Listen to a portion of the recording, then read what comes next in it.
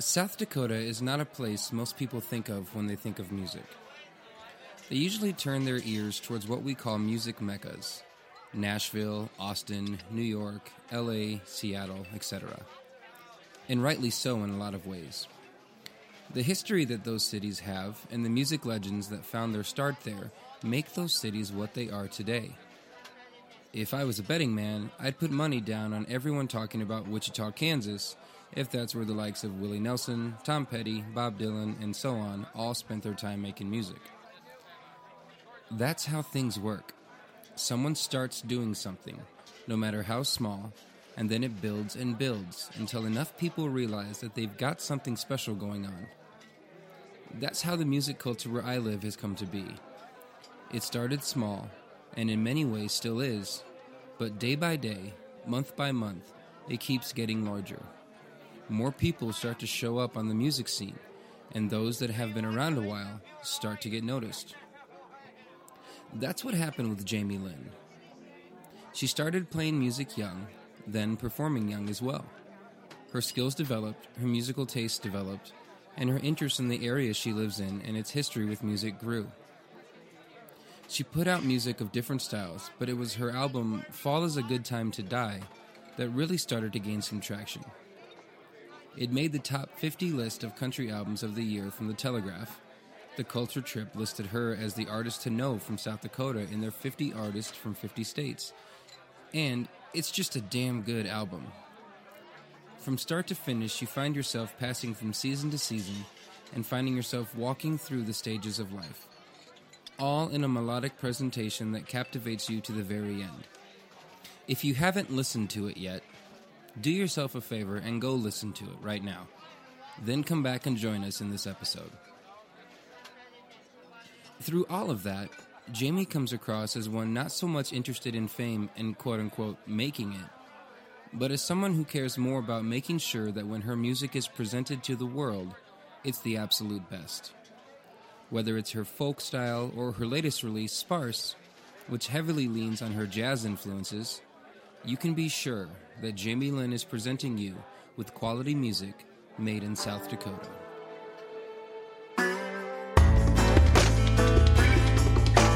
Welcome to the Heath Bar, where the conversations are always on tap.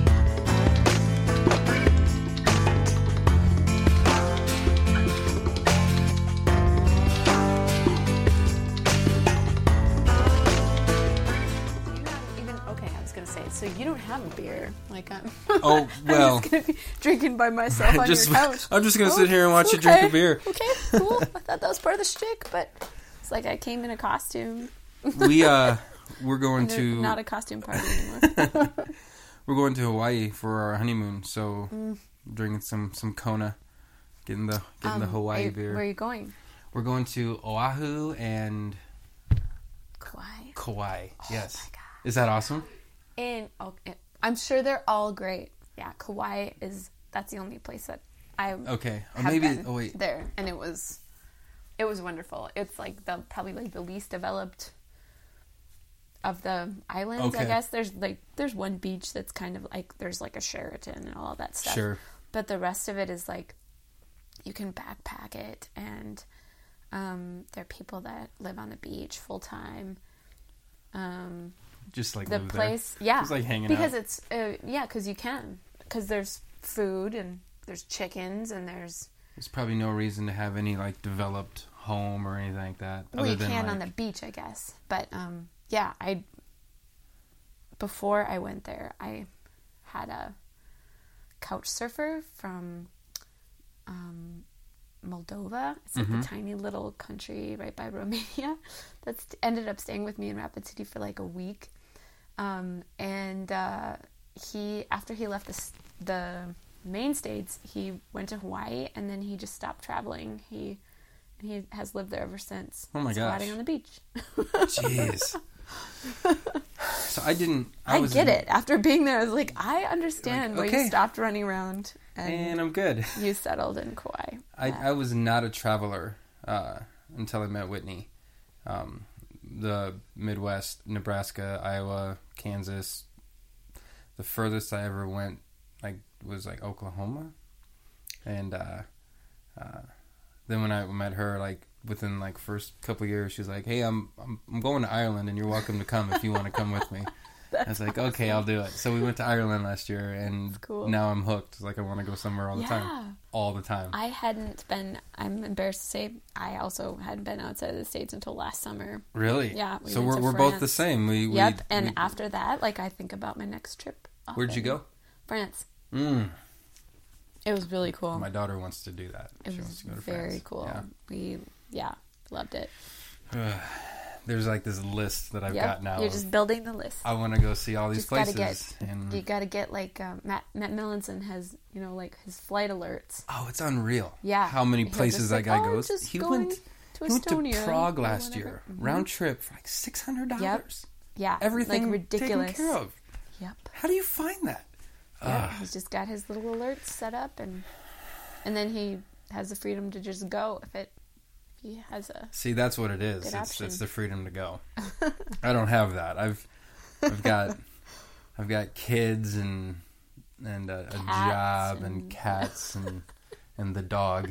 He's out back right now. Oh. Otherwise he's all we would hear on the microphones is him sniffing and his tail wagging and his nails. But anyway, well, thank you for coming, because I was when I like I told you I wanted to start doing this.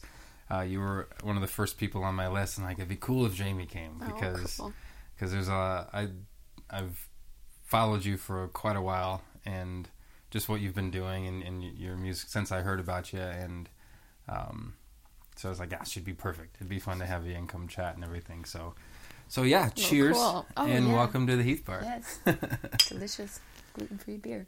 Gluten-free. Mm-hmm. See, I'm drinking a blonde ale, so I'm going light today, but that's okay. It is only a Thursday. It is. So I wanted to ask you first was so from the last album you put out to the most recent one, a whole different. You just kind of went not 180 really, but just a whole different thing. Yeah. You had Fall is a Good Time to Die, which is brilliant, and I want to talk to you a little bit about that later. But then you put out this jazz, right? Yeah. And that was with you and sorry, what was his name? Andrew Reinertz. Andrew Reinertz. Yeah. What made you want to do that? Go a different route with that? So, I have always wanted to record jazz. I've always been, I've been doing the folk thing full time, and it's like something had to slide into the hobby slot. Okay.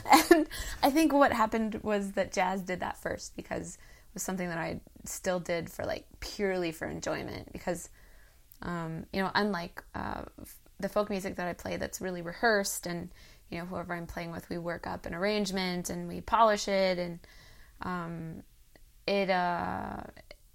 it's after a while for me, and this isn't true of all the folk music I play, but it's definitely true of a lot of it. It starts to, you get sick of it, or you get used to it, or it gets tired or whatever, and that never happens with jazz, because it is different every single time you play it. It has a different rhythm to it. You're singing different parts every time. And the other thing that I really love about jazz is that as much as I enjoy playing the banjo, the only reason I play instruments is because I love to sing. And so with jazz, I just get to focus on that, and I feel like I can do a lot more when I don't have two things happening at once. Just because you can focus in a little bit better? Yeah, I can focus in, I can stand up straight, I can, to be cheesy and talk about form, but yeah, I can devote all of my brain power to my next, scatting line or whatever. Sure. Now, did you grow up listening to jazz, or was there a moment where you discovered jazz and were just hooked right away?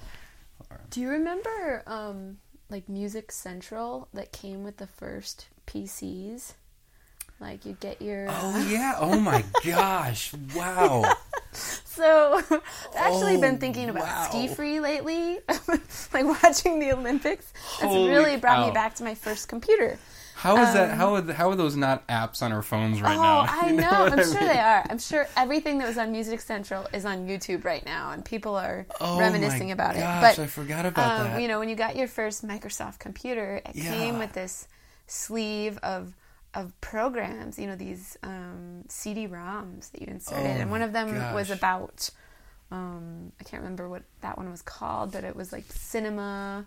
So it was little clips from all the famous movies that you should know, basically. Mm-hmm. And then Music Central was the same way. It was like an overview of like, this is what you should know about music.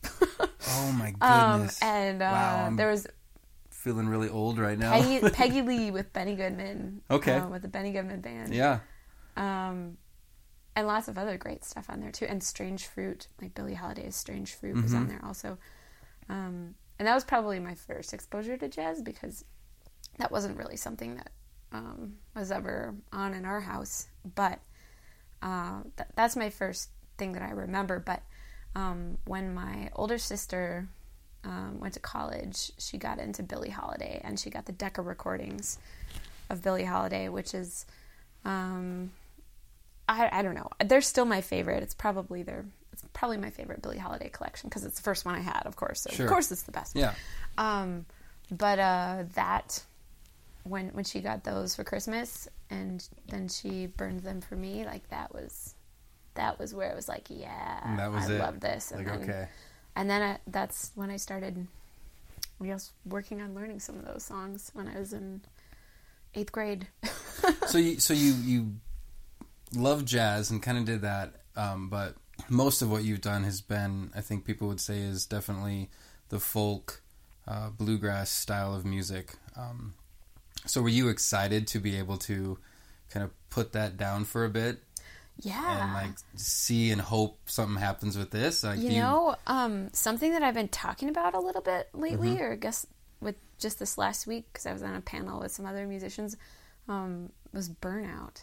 And I'm sure as a musician, everybody comes upon that in different ways, and it affects them in different ways. Yeah. And for me, it was really was crummy timing, I think, because my last folk album, things they went well compared to how releasing albums had gone in the past, and I just didn't feel like traveling. I didn't feel like promoting it, and eventually I just kind of got tired of what I was doing, and doing the bar gig thing, and I just kind of felt burned out on both booking and touring, and so jazz was, working on something completely different, sitting it down last winter and really digging into jazz, like music theory, which I'd never. I had not. I wouldn't even know where to start. I hadn't touched that. I still don't really know where to start. But I've memorized some more shapes of chords. There you go. But I started, really working on jazz guitar last winter, and that kind of like, I don't know, it kind of rejuvenated my love for music, which was really, really nice. Sure. And it really was a nice break to sit down, to stop what I was doing for a while and do something else. I feel really fortunate that I, had the opportunity to do that, because, most of us in our normal jobs, like when you get sick of it, you don't have an option to just stop doing it for a little while. Yeah. Yeah. So that was cool. That's exciting. Because when I think, like when you talked about burnout, I think I probably get that more times than I care to admit in a year. Yeah. But a lot of it, I think, is the late night bar gigs. When you're playing till midnight, 1:00 every weekend, Friday and Saturday every weekend, like you just kind of, I find myself like losing time, or throughout the week, like not taking time to learn new stuff. Because I'm just tired. You're just in survival mode. Yeah, you're just kind of, I got to get through 3 hours. Well, I can definitely get through 3 hours on the stuff I've been playing, But to come up with something new, that doesn't really ever happen to me unless I get like a different a different kind of gig, like when we did the Black Hills Opry. Like that kind of just went, oh my gosh, there's so much more I could do rather than just playing in bars every weekend. Right, or I've really wanted to learn this song, or I'd wanted to work with this musician, and now absolutely. I have an opportunity and just find that thing to, I'd love to just sit down and write a song with my buddy Cody, who's 6 hours away, but every weekend we're gigging. It would be cool if we took a weekend off and just got together and hung out and wrote, but we never do. But it was that kind of thing, those kind of ideas that popped into my head with, man, that would be really neat to do. Or to do just a soft acoustic version of some of the songs that I play all the time at bars. I go, what would it look like if they were all stripped down a bit and you just kind of playing them a little bit more melodically and seeing what happens with there. But I don't get that. I haven't gotten the chance yet. Maybe it's my own fault. I probably could just start doing it, but I don't know. It seems like I only do it when I'm forced to. Yeah. Like you say, like you get a listening room gig, or something that makes you think, oh, maybe I should finish some new songs, man. Yeah, there's when there's like a songwriters round coming up where it's got to be all original stuff, and I look down and I'm like, I haven't written a new song in a long time. Maybe I should see if I can still, and then sometimes you do and sometimes you don't, and you realize the crowd's going to be new anyway, so they're not going to know. Exactly. So you find all these reasons not to do something different. Yeah. But you still do it. I don't know. Yep.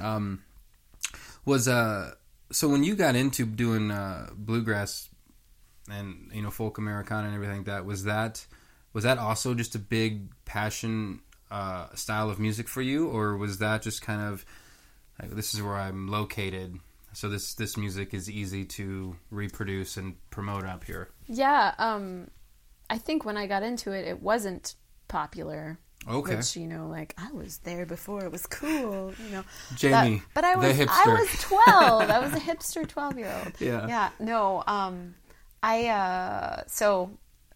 Oh Brother Where Art Thou, another big, cultural thing that hit us, especially musically. Like, so many people that are like, oh, yeah, I love that music. They just don't, I didn't know that it was bluegrass or old-timey music or whatever. I just knew I loved it. And so that came out when I was in 6th grade. Okay. And it was right about that time that I started going with my grandparents to old-time fiddlers gatherings, and there was a country music jamboree in Peaver, South Dakota. I'm not sure I know where that is. Started singing in front of people. And the nice thing about old-time country music jamborees are that the audience is very forgiving. They're just really glad that you're there and you're under 70, and this music's gonna last. It was I'm sure that's a big part of it, finding other people finding what they love relevant, sure. Totally. But yeah, so I started learning songs from Oh Brother Where Art Thou to sing, which were popular at that time, to sing there. And I thought they were going to know every song, but even that was before most of their time, actually. Okay. But it worked. It worked. Yeah. Everybody knows You Are My Sunshine. So everyone knows that. My grandma sang me that. That's so. If you call her up today, she'll still tell you that's our song and no one else's. Because when I was 6 months old, she would sing that to me, and that was all she'd ever sang to me. And tons of people have a really special story behind that song. So everybody knows it, and I don't think there's a person that doesn't love it. And then it gets redone. I don't know if you heard Chris and Morgan Stapleton's version of it. No. You will lose your mind. So she's the lead on it. So he's doing harmonies for her. Cool. It's on the Southern Family compilation album that Dave Cobb put out. So it's got a bunch of different artists on it, but they do that song, and it's unreal. Cool. You go home tonight and listen to it, because you'll lose your mind. That sounds really cool. Yeah. So anyway, what you were saying, but yeah. Yes. So let's see, country music jamborees. Oh yeah. So, so the first songs that I sung in front of people were that style of music, and then when I was in high school, that wasn't cool anymore. So I did had the punk rock band. You had a punk rock band? Oh yeah. In fact, so there were 4 of us in the band, very stripped down punk rock band. all 4 of us work in music professionally, which just blows my mind. Like, because we had one original song called "Get Out of Here, Get On With Your Life," and typical punk fashion. That's amazing. And so my best friend Kyra, who taught me how to play guitar, and she was a year older than me. I really looked up to her because she, I just didn't know any other guitar players who were my age. So, sure.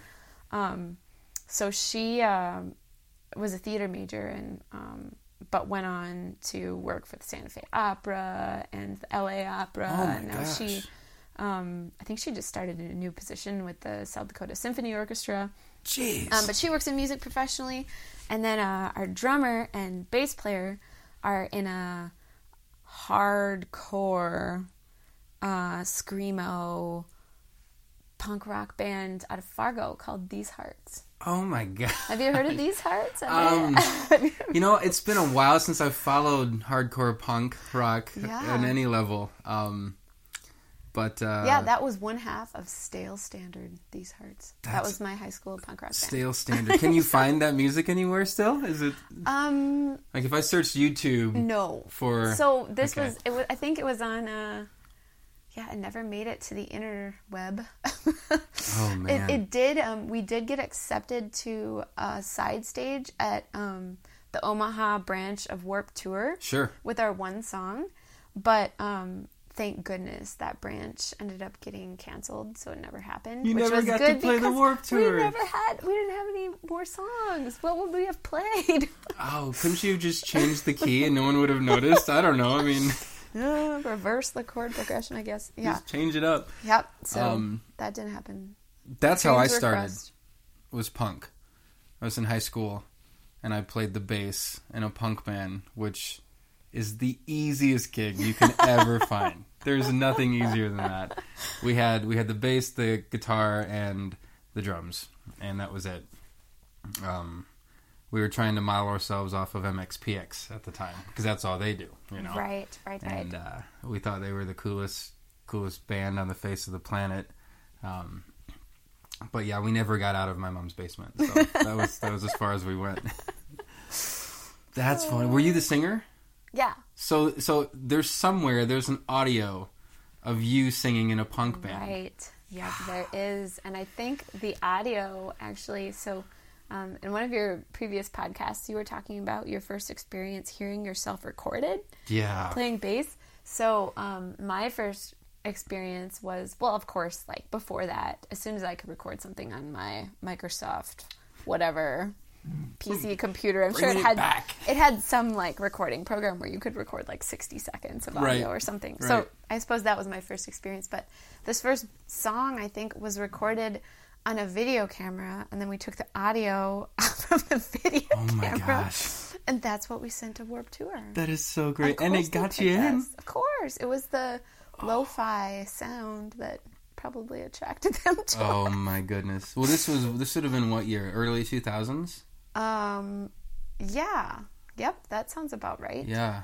And back then, I'm recording, that was probably more than good enough for sending anything in. Maybe back so. then. Because now it's like, if you take anything, a demo basically has to be a fully produced thing, That's true. Yeah. Back then, it didn't really matter because you didn't have access to all that stuff. Yep. Unless you went into a studio, but now things you can do with your iPhone. Yeah, you can do it all yourself. Crazy. You can do a Chromie job too. And it doesn't matter. Unbelievable. Yeah. Well, I'm gonna have to do some searching, see if I can find it. I don't think you will. I don't think it's out there. It's on a computer of yours somewhere, right? I don't know. None of your bandmates kept anything from it? I guess I don't know. I would have to ask them. I'm calling These Hearts. I'm gonna do it tomorrow. Say, hey, I got a mission for you. They don't want it out either, so we're on the same team. Oh man, that's funny. Yeah. So okay, back on track a little bit. Although I would love to just talk punk rock with you all night long. That would be pretty great. So you were in the punk rock. You kind of got into all of that. When you put out Sodbusters, I was reading a little bit that kind of came out of your senior thesis, right? Yep. So you were just doing a paper, and in the process of studying, you thought, I should put some of this to music, or I should... Yeah, so I did it as part of my thesis, undergraduate thesis, I should say. Sometimes I just let people think it's, her master's thesis. Yeah. But no, we'll edit this part out. I don't have one of those. But no, it was a honors program thesis, which a lot of times is, I guess in some disciplines, it is like not just a paper. It's like, well, it's a project where I create something. Like, I think my sister's was like she returned a plot of land to native grasses. Like that was her. And there was a paper also. But, sure. Yeah. There's usually other elements to them. Okay. And so music was built in. I was going to record some songs that I found. And it wasn't like I wasn't overly ambitious. I wasn't going to, make this like a big deal or anything. Just like a lot of other students, I was just going to try to slap together other people's research, which usually makes up a paper, and do it. And then I found that I couldn't because nobody had put together stuff from this part of the country. Really? Which is ludicrous. Like, there was one other original source. His name's Dave Kemp. He's a historian in Sioux Falls. Okay. And some research that he had done was all that I could find that was original and specifically about South Dakota. So it ended up being like the original research project where you're like, I'm going to go to museums and archives and dig through people's personal collections that are in their attics because their great aunt Thelma was an accordion player and she compiled music from the area. So during the 1930s, the WPA sent out field recorders to all different parts of the country to collect folk songs. And when they sent somebody to South Dakota, they stopped in Mitchell, recorded 12 minutes of a traveling musician that wasn't from South Dakota, and called it good. So I waited. We're done. Yeah, I waited for that recording for about 4 months. Man. It came, and it was like, oh my gosh. But that's kind of what it was like. It was like pulling teeth. And then I'd come across writings from the surrounding states that said, well, people were just too busy working to play music, which was... What's funny you say that. It was such a load. That's not true at all. That's not true at all? No. See, that was where my head first went was, I wonder if just there was, back in that time frame, people just... They were just too busy trying to survive. And right. They just weren't doing music. it, or, I think of ranchers and farmers, that's a lot of work. Maybe they just, So, were they playing professionally? Probably not. Right. Were they getting together for concerts? Probably not very often, if ever. Maybe at their churches. But they were playing music in their homes, just like everyone else was, because they didn't have TV. Most of them couldn't afford radios. Some areas of the state, that wasn't even available yet. Yeah. And they were playing it at home. Pa had a fiddle, just like he did in Little House on the Prairie. That's authentic. That happened. I love this story. There's a couple that comes to see me sometimes in the Black Hills who are originally from near Lemon, where my family also tried to homestead, and then it didn't work out, and they headed back east to where my family's still from. But the story in their family is that of the couple that was homesteading up there, the husband headed to Belle Fourche to get supplies for the winter. So, all of their money, everything that they'd saved up to help them survive through the winter, he goes to Belle Fourche. And he comes back not with all the supplies they need, but with a piano. Because he said, food's going to get us through the winter, but really we need something to do if we're going to survive the winter. We need music. And so he brought back a piano. And I bet he's not the only one. People sacrifice things to have music in their lives because that was where they got their enjoyment. That's how they made it through the crappy winter. I mean, think of that. And no one was recording any of this. Yeah.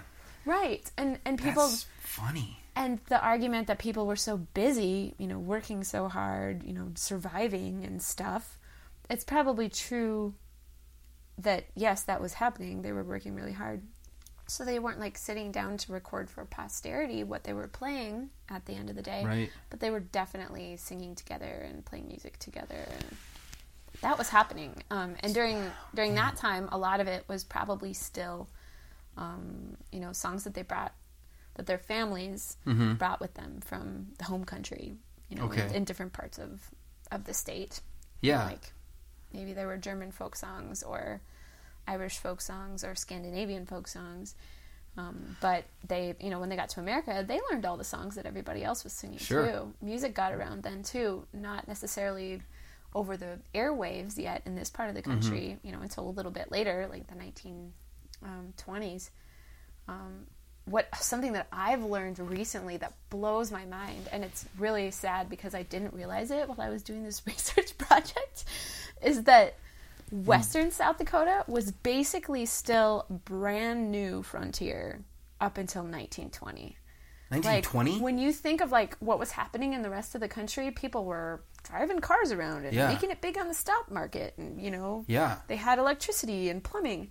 People that were here in Western South Dakota, Eastern South Dakota had been opening, they opened it for settlement in the 1880s, and people started to move in and start towns, and but Western South Dakota was still Sioux land until later, and once they, had been moved around and pushed off of Western South Dakota also, when people moved in, it was like 1910, 1915. What the heck? And they were basically living like what you think of homesteaders, like in dirt houses and building these tiny little shacks and, tilling the land for the first time, maybe the only time, because they realized it sucked and it wasn't a really good place to farm. But it sucked for that. It doesn't suck. Right. I wonder if that because that would have only been like a decade or so before the Great Depression. Right. I wonder if this area was affected. They'd barely been established. Yeah. And they struggled because they were trying to grow crops on land that was best suited to ruminant, like animals. Wow. That's unreal. I had not realized that. That just set in this last year. And when I was doing this research project, I just couldn't find anything from the late 1800s because my research parameters were like, I kind of cut them off at 1900 when I started it. And I was like, I just couldn't find anything in Western South Dakota. Yeah. Well, it hadn't been opened for settlement until, about that time, and people didn't move in. No writings, no just right, like, of course no there was one's nothing. There. Yeah. It's not that no one's keeping journals, it's that there's nobody there. Right. Well, I mean, there were people here. Sure. but that's crazy. The music of the settlers, which was what my primary focus was, it wasn't being played yet because people hadn't settled. So I almost wonder how many songs back then just went unheard and are gone forever. I'm sure. I always wonder that because you think before recording, before radio, everything like that, songs were passed on through that, families and traditions and what we sang and everything like that. From person to person. But then when radio hit, like you look at some of the biggest, country artists from back then, the Hank Williams, even before Hank, George B. German. Yes. South Dakota's singing cowboy. Wait, what? Who? George B. German. He had a radio show out of Yankton, WNAX radio. Okay. And WNAX still transmits today. It's an AM station. And because the waves are so much stronger, you can hear it in Canada all the way down to Texas back then. Because there weren't other radio stations on that same frequency. Yeah. And so it was like super famous. Like, oh my gosh. Really famous. Jeez. And traveling South Dakota musicians and musicians from all over the country that were cowboy singers. Like that was Western style was his deal he'd have in on his program. And then he also would play in his program. Unbelievable. But then you get people like that who they became known because of that technology. Yeah. Like, had that not have been there, all of those songs would have just been what they always were, just kind of, in little pockets and communities. Right. And some of them would make it further, if people traveled a bit or did something like that. But I always wondered, like, what would it be like, because right now, like, doing music now, there is a giant pool of artists and musicians that you are in there with. And not that there weren't back then, but the awareness of people was a lot smaller. Right. And you have the internet now. You know, you want to search South Dakota musicians, there's a giant list of people that show up, you know, or, you know, think of Nashville, think of Austin and stuff like that. You know, it's huge. And it's like, how do you even begin to sort through all of that versus back then where it's like, well, we've got 24 hours in a day, we have a radio show, here's how many songs and artists we can fit into that time frame. So this is who you know and this is who you hear about, you know? Yeah, so did you ever end up finding any like music? Yeah. From South Dakota from back then? Yes, not traveling people 12 minutes of a passerby? It was I kind of had to piece things together from the surrounding states. From the other states. Which were, and those were the things that fell within my parameters, because my search parameters were, I would definitely do it differently if I did it again. Like, I told you one of the reasons, like, of course there was no music in Western South Dakota before 1900. But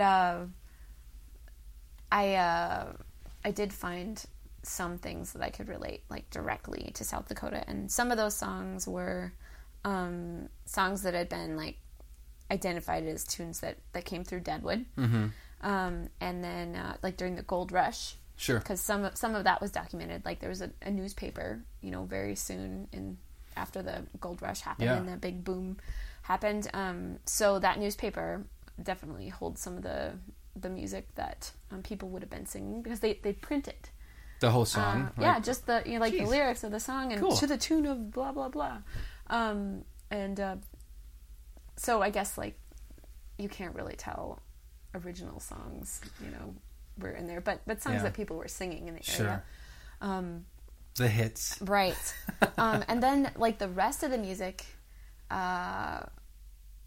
some of the cowboy songs, we have to just kind of assume that they passed through, like they weren't documented for this, you know, the sake of writing this paper and citing my sources and stuff. I could only say these are the songs that probably came through, because these cowboys, we know they came through.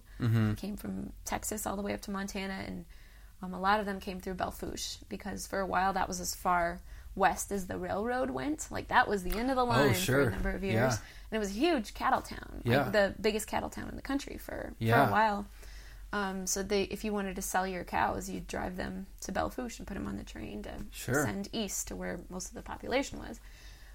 So a lot of the songs that were written and sung on the open range, wherever that is, you know, I'm sure they were keeping track of which north state and they to were. The left and everything. Exactly. We can say they probably came through, but that's as good as I could get. As far as originating, we just don't know. Right. Now, So there are references to, like, Dakota and, you know, the Black Hills. There's references. So the artists might have been coming through and written a song about the area. Okay, I got you. Right. The artists being dudes who were working the range. Right. In between the cattle, they'd take a break by the fire and get their guitar out or whatever. Yeah. Well, I imagine them, like, I don't know if you write most of your songs when you're, like, sitting on the couch thinking about writing a song, or if do they come to you when you're driving or when you're doing something else with your hands or doing the dishes or whatever? So mine, I've been trying to think about that, because I get asked that question a lot, and I ask people that question a lot, and I don't know if I have a rhyme or reason to when a song comes up. It just comes. Like, usually it's when I'm thinking about things in my life that are about 4 or 5 years in the past from where I am now. Like, it's almost like it takes me that long to process through everything, and then it'll come through. Or I'll hear a phrase, or I'll think of something super quick. Like, I'll wake up from a dream, and there's this thought from the dream, and I try to write it down before I forget about it, or something like that. But it's never when I sit down, okay, I'm going to go and write a song. Yeah. Like, then I can't come up with anything. Either. You know. So I like to imagine, I'm the same way. Like, I can't sit down and schedule an hour to write that crap comes out. You know, like. Well, it becomes like systematic, like a machine thing. You know, and which is what happens a lot in Nashville, and that's how they do it. You know, we have 3 hours to sit down, and whatever comes out comes out. And some people can do that. I'm sure it comes with practice, but yeah. Not me either. No. And I don't think these guys were like that either. I don't think they, you know, maybe if they were working on a song together or working on a rhyme together. Maybe it was at the end of the day, but I kind of imagine them doing it while they're riding around. They've got a tune in their head, and just singing words to what they're seeing. I get to romanticize and decide when they wrote their song. Yeah, absolutely. Just riding on the horse and they're singing about whatever's in front of them and whatever pops in their head, and hope they remember it because they're probably not writing it down. Yeah, because they wanna one up the guys around the campfire at the night. And do you ever find, like, back then, like, a lot of the tunes, there's a insane similarity to all of them. Oh, like totally. it's almost like there's 5 or 6 tunes, and then the words just kind of rotate. I don't know. Maybe it's just me, but so I think that's true within different genres of American folk music. Yeah, like cowboy music. When you think of like folk songs for children, I feel like the one that comes to mind is Yippee-ki-yo, get along, little doggies. Yeah. And I think of it as children's music because their songs appeal to children, and so they're who we've taught them to.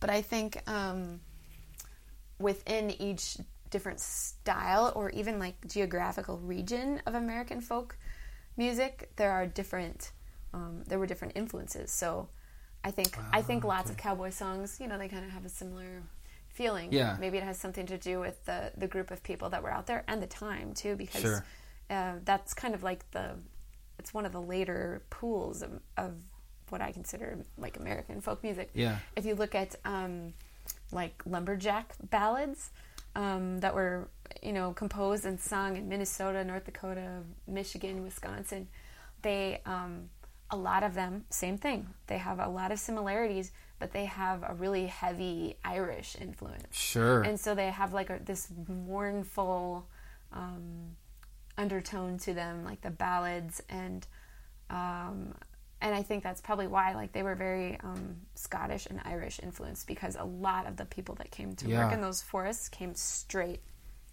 off the boat to the forest, because during the potato famine, forestry was a big deal. So that was where you could come and get a job.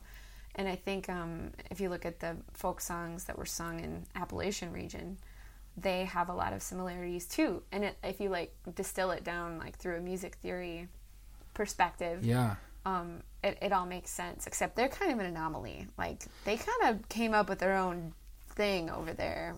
But in some ways they're influenced by You're talking about ethnic groups of people that settled there too. Okay, yeah. You almost wonder if like some of the melodies and stuff that comes out of those different pockets, I mean, how much of that is just influenced by the style of living, the work that they do, and I could think if you listen to songs today, if you're a 17-year-old pop singer, all your songs are happy because you're 17 and nothing's really happened to you. Or they're really depressing. Or you get the exact opposite. Side of that too. That's there's true. The emo I mean the punk rock side too. And everything, yeah. You're either really in love with your sweetheart or you're really depressed. Right. Because everything is the worst. Everything's against you. Yeah. But when you listen to that, I mean a lot of the country songs and the country man songs and cowboy songs, there's a lot of like lonesome tones in it. But if you're out on a prairie with yourself, no a couple other people, right? Yeah, you're sitting out there like, well, I'm really lonesome. Then you get it's a very solitary lifestyle. Yeah, the forest and that. There's a lot of like just gone working all day and hard labor and cutting trees and there's if you look at the ballads, the lumbering ballads are a really great example of that, because it was definitely a different style of living then. Like the cowboys are solitary. Mm-hmm. A lot of times during the day they're working by themselves. Yeah. At the night maybe they come back to if they're part of a big company, they come back to a bunk or an area where there's other guys to hang out with and shoot the shit or around the fire. Right. But the lumbering camps were camps. Like, you were crammed in there with hundreds of other guys in really tiny, low-ceiling shacks. It was the winter, so that was crummy. There weren't very many daylight hours, and every one of those hours, including some of the darkened hours, you were working your tail off, because you were only out there for 4 months during the year. You know, you only had that job guaranteed for 4 months, and then you had to figure out something else. A lot of people worked in both fields. Now that clearly affects the lyrics that are going to be in the songs. I'm wondering how it affects, like, how much it affected the notes that were put into the songs. And maybe no one's looked into that, but I wonder, like, if that's why you're getting a lot of minor notes in some of those songs versus other songs, you know, and that if that's where, or why it's drawn out longer. Because he's on a horse in the middle of nowhere and he can just sing until he gets the note he wants, and he's I'm just going to keep that, you know. I don't know, but that would be cool to look at and think. I've never thought of that before, on because I've always heard the similarities, but I've never really looked into, like, regional and stuff like that. How that would totally change. Of course it's different. That's interesting. So you did all of that. You were looking at all of that in your paper. Came up with Sodbusters, and that was pretty successful. Like. Yeah. I feel, I think it found a niche, as I found when I was doing this research, that there wasn't really anything like that out there. And I want to say Sodbusters was a couple years after Hank Harris did the Deadwood Songbook. Okay. With help from the Adams House and Museum, or I think it's Deadwood History Inc. now. Yeah. But they have a big research component that's part of their mission, and they helped fund that project. And besides that collection of songs, there wasn't something that was definitively, like, I don't know, a collection of songs that were both from this place and then about this place too. So wow. It surprised me. It's pretty cool how it caught on, and it allowed me to quit my job. Yeah. And I still play those songs, and I still talk about this paper that I wrote. Like, sorry. A really long time ago. No, it's great. But it's something that I'm still passionate about, apparently. Well, it's funny how you set out to do that, and then you put this album together for this paper. It wasn't for this paper. Oh, okay. It was a separate project. So part of the songs on Sodbusters I came across while I was writing this paper. Oh, gotcha. And some of them were songs that fit my research parameters, and some of them were just songs that I ran across, and they were so cool that I had to work. You put them on there. Record them. Yep. That's really neat. Yeah. You mentioned the historian out of Sioux Falls. What was his name? Dave Kemp. Dave Kemp. Did he have an explanation for why, other than everyone was working? Did he have any details or any more thoughts into that? He probably has opinions on that. I can't remember what they are right now, but his research paper that I remember was about the dreary Black Hills. Okay. And Deadwood Dick. Have you heard of this character? I have. Fictional or true? It's still like kind of a.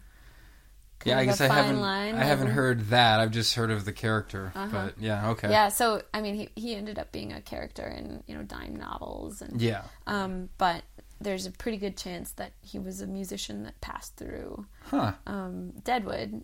And then there's this great story about how he brought this singer with him from Cheyenne, Fanny, and when he played in Cheyenne and met her, he convinced her to come, on the road with him, and she left her fiance, and her jealous and raging fiance followed them to Deadwood. For a musician.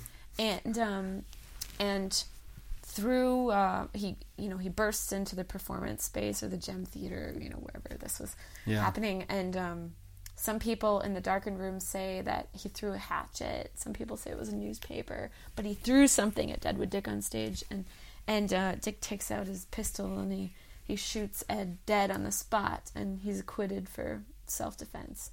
That's how the story goes. That's how the story goes. Yep, that's what his research paper was on. But that wasn't all. I mean, that wasn't at all he provided. He kind of curates the George B. German music archives. Okay. In Sioux Falls, which had some other useful information too about other musicians that wrote songs in South Dakota. Most of them are a little bit after my research parameters, but sure. like I said, they were some crummy parameters. So Sodbusters really kind of put your music career kind of just launched. Hey, this is what I do now. And you put that out. What year was that? 2011. 2011. Yep. So 7 years ago. And then Fall is a Good Time to Die came out a couple years ago? 3? 2015. 23 years. That's what I thought. I thought it was 3 years ago. Wow. So you went 4 years of just kind of, and that's all original. Like Fall is a Good Time to Die is all your stuff. Mm-hmm. When you were coming up with that, obviously it's in that strand of the folk Americana feel and everything. Was a lot of that just kind of piggybacking off of the feel of what Sodbusters, what you learned through Sodbusters and through that paper of just, this is kind of the feel of the area? Or does that have nothing? Am I just completely making this up? I don't know. I haven't thought it. Okay. Being a follow-up, I guess. Like, not really a follow-up, I guess. Yeah, I'm thinking more of piggybacking. I felt like, of course, like it's a lot of the same sounds. It's the same instruments, you know? Right. Like Sodbusters was a duo album also, okay. Even though it has my name on it. Like Josh Rick was my duo partner at that time, and he played bass and mandolin and guitar on that album. And because bass was his main performance instrument, he mastered in bass performance at USD. That's how I met him. It's really bass heavy. And there's, I think the bass does more than it usually does. And I think that's probably true on Fall is a Good Time to Die, too, because Andrew Reinertz is, one of my main collaborators for that project. And that's his main thing. So, the instrumentation is really similar. I don't feel like the writing has the same sort of subject matter. Like, Sodbusters was a lot about me writing about dead people, right? Yeah. Some of my own family stories that happened 100 or so years ago, and then songs that other people wrote, from that time period. I think Fall is a Good Time to Die for me has a different feel, more so because of the writing, because that's what's different. The subject matter is more. I guess it's less about people and more about a place and right. And I guess that's kind of what I was trying to. I didn't word it very well, but like Sodbusters felt like it was definitely set at a different time and everything like that. And then when you listen to Fall is a Good Time to Die, first off, you'd call it a concept album, right? Like when I listen to it, I feel like it tells a story from start to finish. Like it follows a pattern. Like there's. Opens with polywog, so it opens with birth, Huh, I've never thought. You've never thought? Oh man, so not at all. So my favorite albums are concept albums that tell start to finish the story. So when I listen to it, I hear this. This is what I hear. I hear there's birth at the beginning, there's struggle, there's journey, there's life all the way through it. Then there's death at the end. Fall is a Good Time to Die, and then right after that is hello, But even with winter and death and that, life comes again. Wow. I've never... No? That wasn't on purpose? No. Oh, no. Well, I definitely had input in ordering the songs from Dalton and Andrew. Sure. But You should ask them if they did that. Because when I listen to it, what I hear, it's like seasons. Fall. Yeah, it's a seasonal thing with it. And there's this progression of birth and life and excitement. And then, fall, everything dies, and then I picture between that and the last song, Hello, just the death of winter, but then spring comes up again in Hello. When I said goodbye to you, I didn't know it meant hello, there's this new life being born. I'm just more intellectual than See, you didn't even realize it. For. You had it going, and my entire idea of the album is ruined now. No, I'm just kidding. I don't know, but it felt like there was this, your perspective of just life up here, how things happen, got out on the plains and all these, you're talking about the hills and that, and there's definitely a locality to it. At least I think so. Yeah, and but it feels like it's true. Definitely more today versus it set in the past. Yeah. Because it's your stuff for one, but did you expect that to be as like successful as it was? No, not at all. No. I didn't want to. So I told you earlier that it's of course, as soon as I finished that album is when I felt really burnt out, which is really unfortunate. Yeah. But I just didn't feel like I had toured behind Sodbusters, and I toured a lot in between those two albums, and I was tired. And I think like I learned about myself that I don't like to tour very much. That's not your thing, huh? No, I'm kind of a homebody. Yeah. I like my home. I like my community. I like having... I'm just a boring person that I guess doesn't like that much. Well, part of it's like, when you tour as a solo artist, you're out there by yourself the entire time. That's gotta be tough. It's really isolating, and I don't think I'm that type of person. I'm a fairly social, I won't say very social, but a fairly social person. Sure. And so right about that time, I didn't feel like touring, so I decided, no, I'm not going to go out and support this album. I'm just going to, release it online. I'll do some release shows in South Dakota, but one thing I did do is, and this happened, it was really last minute because I didn't know that album. I'm really proud of it, first of all. Like, I love how it turned out, and I loved it how it turned out. Like, after it was mixed, like, Dalton Coffey and Andrew helped too a lot with the engineering of the album, but then sent it to his friend who was the guitarist for Ricky Skaggs, and so he had access to Skaggs' place, this great studio with great speakers and stuff to mix it. And like at that point I was like done with it, and it it went away, and then the sound, like when they mixed it, it was just awesome. I was like, wow, I can't believe that it turned out this good. Like, oh man, now I have to do something. I have to promote it. Crap. And so, I made a good album. And so I really, really liked how it turned out. And so I felt like, man, I don't know if I'm ever going to make anything this good again. Like, I should really try to promote it. And so years before that, had written down this PR company that I thought that, some people that I admired had used. And so, so I contacted them, and I never thought I'd hear back from them. Cause pseudo famous in our genre. Right. It's like Americana, like they use this PR company, and there's no way they're even going to send me an email back. And they did. They emailed me back, and they're like, this is really great. When are you releasing it? Like, yeah, we want to do it. And I told them the release date that was like, a month in the future. Yeah. And they're like, oh, well, we couldn't do this for like another 9 months or 6 months or what. I can't remember. It was like a lot farther in the future than I was willing to wait. Sure. And in retrospect, I totally could have waited and just done South Dakota release shows. That would have been fine. Right.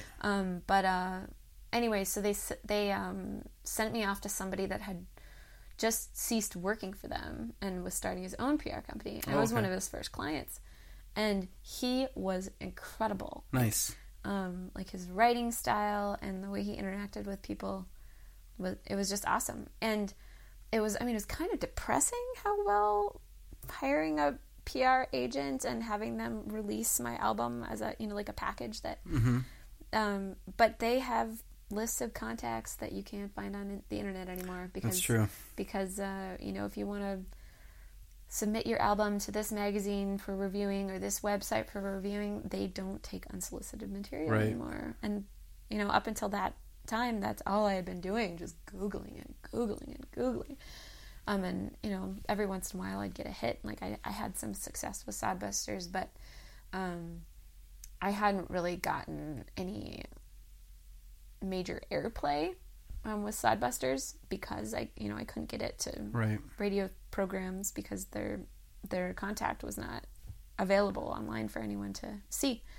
So having this PR agent with his big shiny list of contacts that I just couldn't get to on my own. Yeah. And so when he sent everything out, like I got traction and I got airplay, and sure. And in Canada it got great airplay. Really? Like, weird. Are you big in Canada? So there was a chance for like a couple months that I was going to be big in Canada. Okay. Like I can't think of what their, what's it called? Oh, satellite radio. Oh yeah. XM. Whatever their equivalent is of XM radio, thought it was going to be number one. Like for a while, they my PR agent, and they're like, we just wanted to let you know that, things for this album are going really well. Like, we think it's going to top out. And I don't think it did. Okay. But it got a lot of airplay. I don't have anything to show. Right. I mean, other than the story, that's pretty cool. Yeah. Man. And it charted really well, like in the US too. I think it was like number 16 on Americana Roots stations. But, there aren't, as far as radio programs that are collected for that chart, there's not very... Well, sadly, there's not very many of them. Yeah, but, before I listened to it, the thing that made me listen to it, because it was on my list, and like, oh, Jami put out a new album, I should definitely check this out. But then you get going and you don't think about it and that, and then there's the article that came out that put it right after Willie and Merle's album.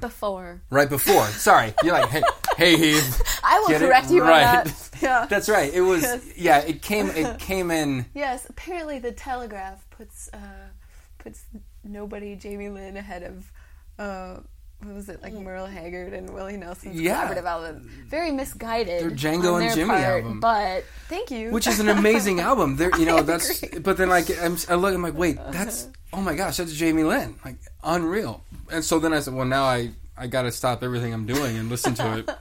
And I did, and I was instantly hooked. I was like, this is phenomenal. That had to have been a little bit surreal to see that. Yeah, it was really weird. Yeah.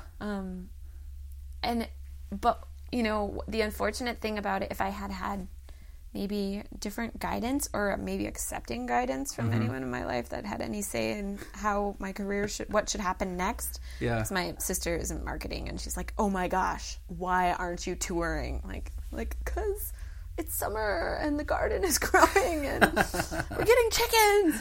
But no, actually that was not true. That was the summer before. I just didn't, I didn't know what to do with it at that time. Like, how do I take advantage of this, this good fortune that I've had with this album? Like, wow.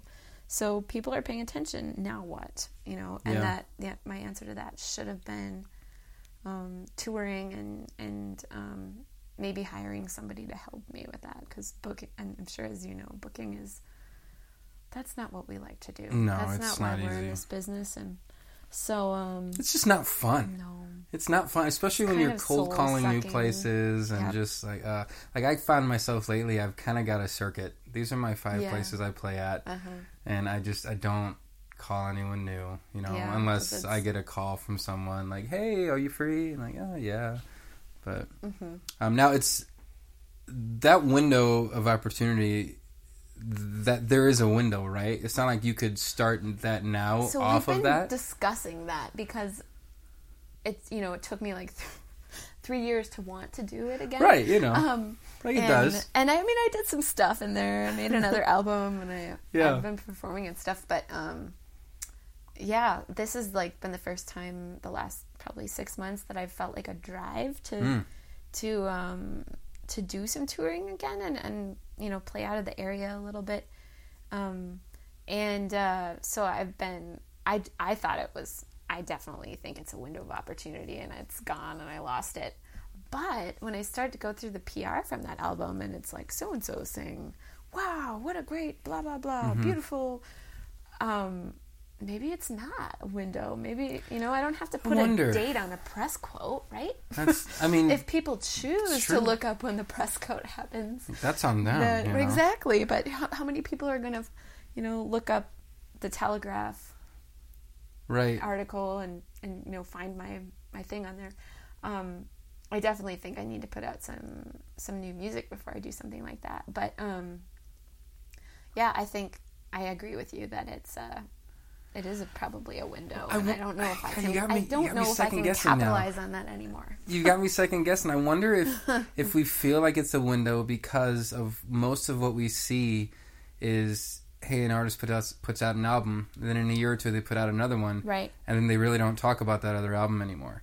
Right. You know? Even no matter how good it was, like it's just they reference it briefly, but they're always promoting the new stuff. Yeah. You know, but I wonder, because like if there's an album that I like, I don't care how old it is, like I want to listen to it and I want to talk about it. You know, I'd be curious. It'd be a good experiment. Just see what happens. Well, it be is your next thesis. Here's what happens when you wait 3 years to promote your top in the top 20 album. Yes, I will be finally touring behind Falls. I'm really curious to see what the results are. 3 years in the future. I'll be there with my red pen reading the paper. Like, no, I'm just kidding. I'm not a teacher. No, you haven't been doing. You're right. You haven't been doing nothing for the last 3 years. Like you've been in a few different groups. You're with the Nesters, and that's pretty regular, right? Like you guys, I see you guys doing stuff every now and then. It's all relative. It's regular in our terms, which is completely different. It's like learning to play music in a completely different way, because both Eliza and I have played music as our job, like touring, recording, her for a lot longer than I have, and we are both coming into a new season of life and like learning how music's going to fit into this new season of life. And for her it means, you know, living in the middle of nowhere. But you know, she ranches outside of Bison, her husband. And she's had 2 babies. And those, you know, they're kind of doing things old school. You know, she stays home with the kids and finds time to make music when she can. And when she travels, at least one of those kids are coming with her. And so that's been a new challenge for us. And, you know, we're just learning how in the past when we played out, you know, you've got things polished, you've got things perfect, you know, you're presenting your most professional show. And that's just not possible with our duo because we live 2 hours apart and she's got 2 kids under 2. And so your practice time is really limited. We're learning to find a new normal, really. And yeah, that's been really, really interesting, but so rewarding because we really love to play music together, and it's like brought it's just like another shot in the arm, you know, like taking a break from folk music to do jazz, like taking a break from playing by myself and being, or, you know, fronting a group where I'm the main part of the show where I'm calling the shots and leading people, which is a facade part of the time. Like a lot of the time the musicians I'm playing with are much more on top of things than I am and better musicians. You're following along even though you're singing. They make me look great. Well, you do. You're very good at getting good artists around you. Oh man, like, I feel like I've hit the jackpot in the last several years. Yeah, I don't know how you find them. Like it's like, how did she? Was it the Black Hills Orchestra? Was with? Am I thinking? Didn't you have someone with the Black Hills Orchestra? The South Dakota Symphony Orchestra. Sorry, Andrew. That was it. Andrew plays with the Symphony Orchestra. So you bump in with them, and like it's like how, and of course it's going to be amazing because you don't get on that unless you're amazing, right? You know, like, and both Andrew and Dalton have been incredible to work with and to record with because they have. You think, oh wow, he's such a great musician.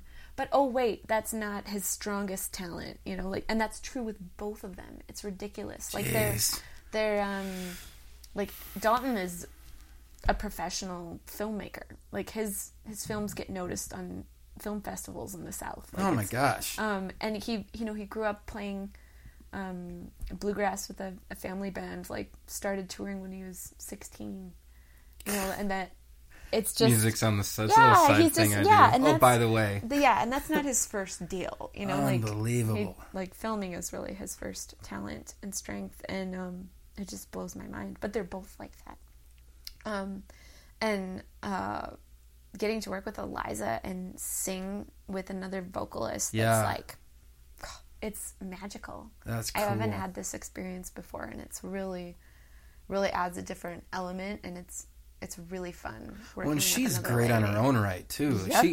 Exactly. She's a solo artist who, did it herself for a really long time, and for both of us to not, be the front, right, front of the show, like we're a collaborative act. It's really fun. Was there a lot of like learning on, I guess not butting heads, but just kind of feeling each other out at first? Like, cause did you guys know each other before you started playing together? No. Okay. So I creeped her out years and years, like creeped out on Facebook and the internet. I knew all about what she was doing.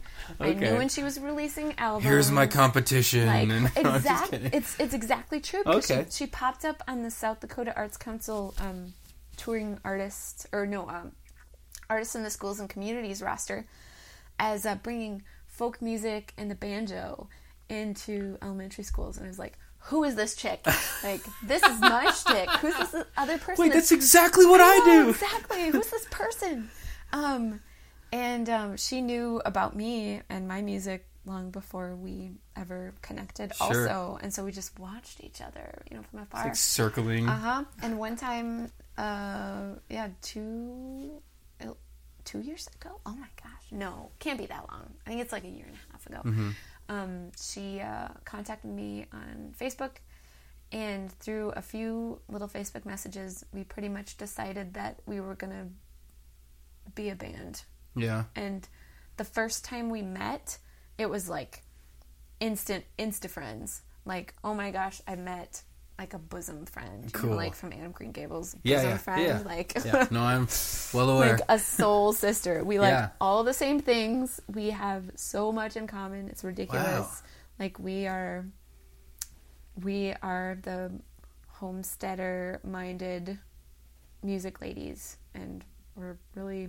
Which is that where the Nesters name came from? So the Nesters came from so two things.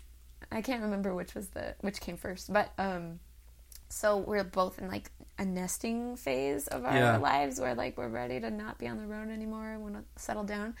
And then she Googled Nesters to see if there were any other bands called that, and what came up as one of the definitions is from homesteading days, when so the western side of the state was first rangeland, and nesters were homesteaders that snuck into rangeland that hadn't been opened yet and started building a homestead.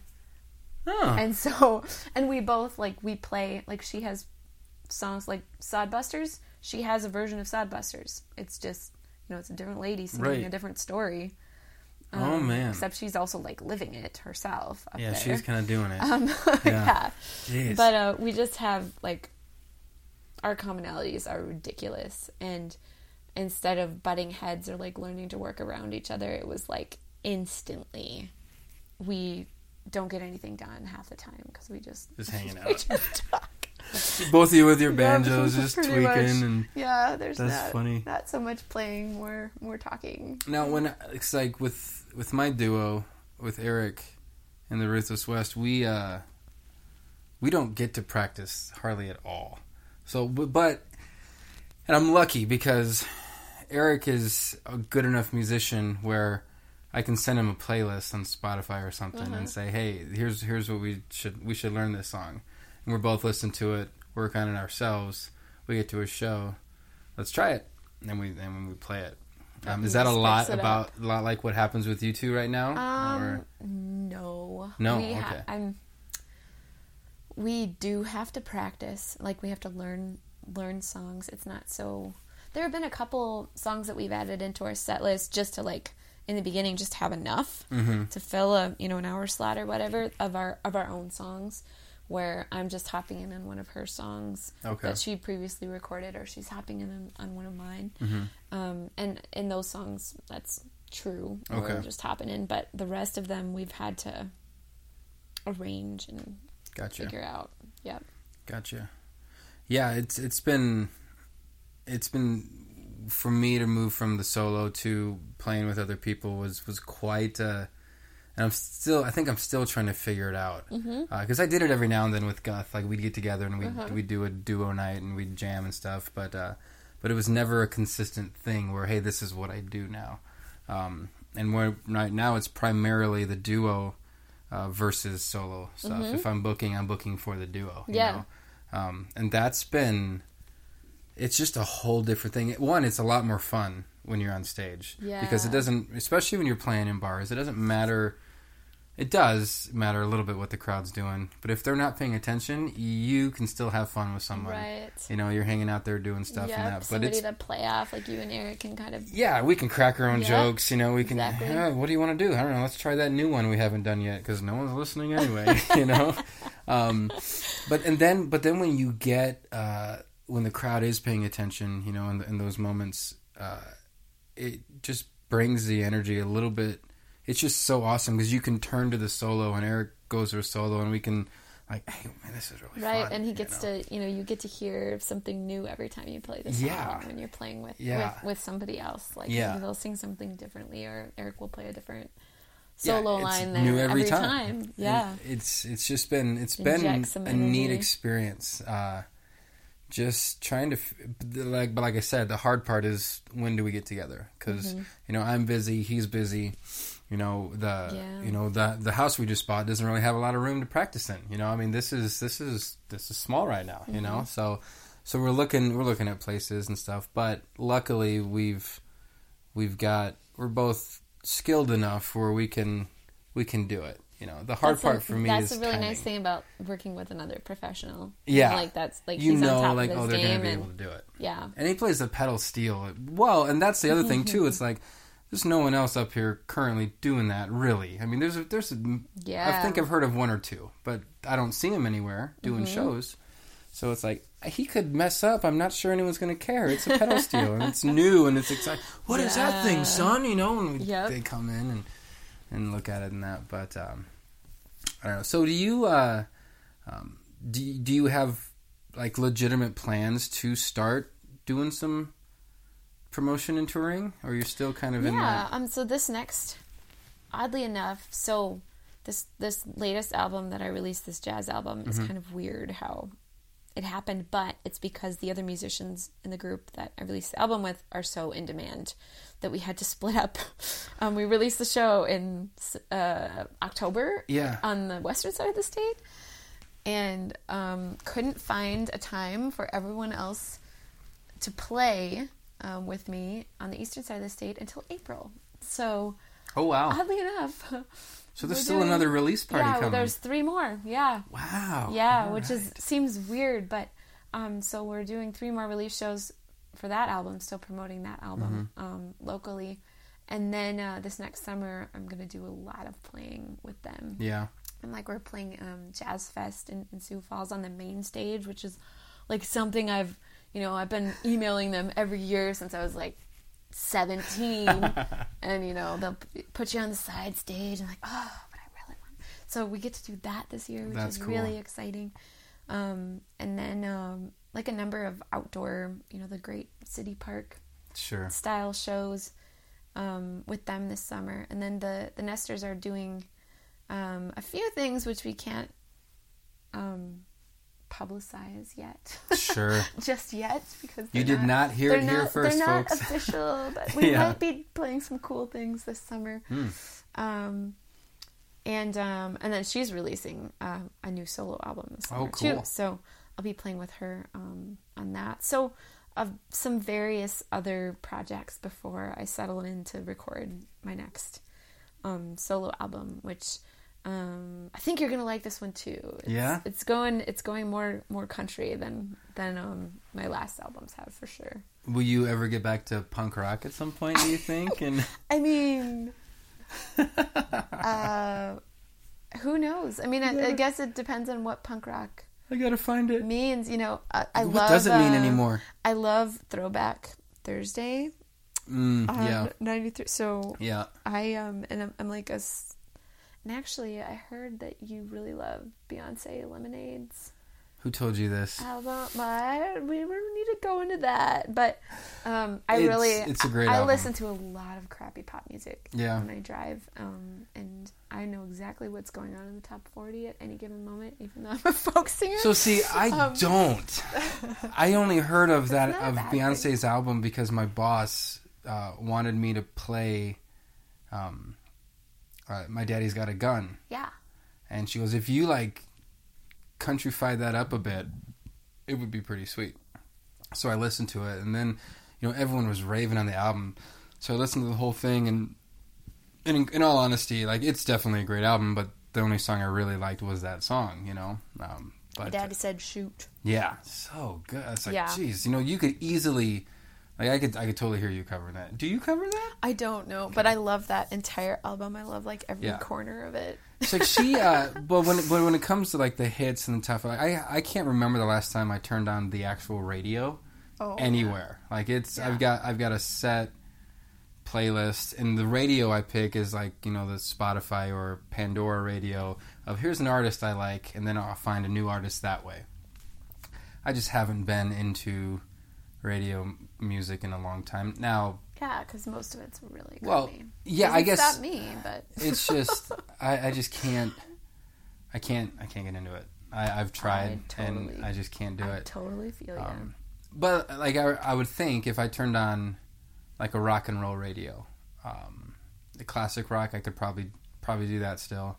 Like I said, I don't know if punk rock is still around. I think it's all bought up and where owned, I was going with this. If you were going to turn on your radio, it would be on Thursdays only for Throwback Thursday. Thursdays only. 93.1. Because it's like all of the kind of pseudo-ridiculous punk rock and hip-hop from like the 90s and 2000s. Okay. I could deal with that. Yeah, so it's like more fun going through memory lane and like middle school dances and stuff like that. Isn't that sad?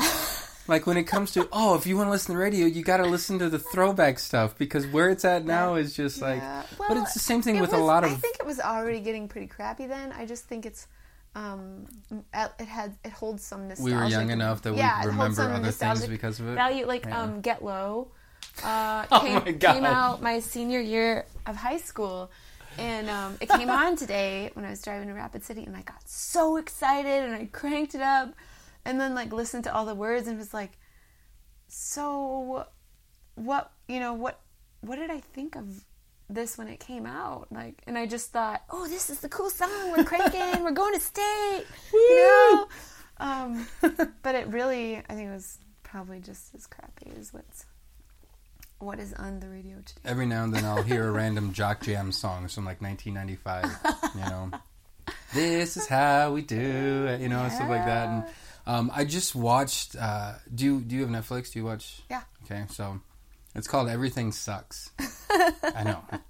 But it's set in the 90s, so it's like high school in the 90s. Oh, and it's all, the soundtrack for it is, all these 90s classic pop and rock and everything songs, Spin Doctors and the Verve Pipe and everything like that. And I was sitting there, I was like, I forgot about almost all of these songs, and they're amazing. And they're probably not. It's reminding me of my youth. They are amazing because you remember the shoes that you wore in 8th grade. I was living here when that happened. That girl broke my heart to this song and stuff like that. That teacher was a jerk. And then all the references are, but it's kind of funny how, like, that's kind of been the theme for the past few years is just throwback stuff. Like, you look at country music, a lot of stuff that's coming down now that's really good is because they're going back to like 3/4 time stuff and they're singing about actual stories and songs versus, a party on a beach and dirt road, Yep. And it's just funny to see how that's kind of where the market's at, is reminding people of how good things were. Mm-hmm. And it's kind of it's a little haunting, depressing, a little bit. Like, what's going on? Like, you guys trying to remind us of something good because something bad's coming down the line? Like, I don't know, but it's just kind of where it's kind of funny where things are at. But Yeah, so you're digging spearfish. It's nice to see you when I don't need a cage from my dog in the summer times. For people listening, still available. My dog, when we go to Nebraska, I always ask Jamie if I can borrow her dog cage because you need one when you're traveling with the dog. So, and I just don't own one. But yeah. Hasn't been used in our household for many years. Just sitting there. Yep. Well, I was nowhere to find it, so. Yep, it's still there. Well, this has been great. Like I could probably keep going and talking, and we'll probably have you back and talk some more at some point. But this was really cool. So it was fun. I love to talk about myself. So, who doesn't? Anytime. Who doesn't? Yeah, so you did mention you're going to be doing another solo album, so I'm excited about that. You said it was country, so I'm really excited about that. Yeah, I'm probably like a few songs shy of what the final product will be. So. Do you have a time frame yet, or are you sharing that? Boy, I guess it never hurts to say it out loud, so then it comes to fruition. But I'm feeling like next fall/winter I'll start recording. Okay. And I'm never going to make the mistake of setting a release show date until I'm done recording an album. Sure. I learned that lesson earlier this year. So it's not rushed, and you can, hey, this isn't ready, we're not... Yep, so I'm not worried that the albums aren't going to arrive before the show. Yeah. Perfect. That's cool. That's the plan. All right. Well, thanks, Jamie. Yeah, thanks. Yeah, thanks for absolutely. having me. It was fun. Thank you for hanging out at the Heath Bar. If you enjoyed this, you can learn more about this episode and other episodes on the Facebook page, facebook.com/Heath Bar on Tap. If you would like to find out ways on how you can support this project, you can do so on the Patreon page, patreon.com/The Heath Bar. See you next time.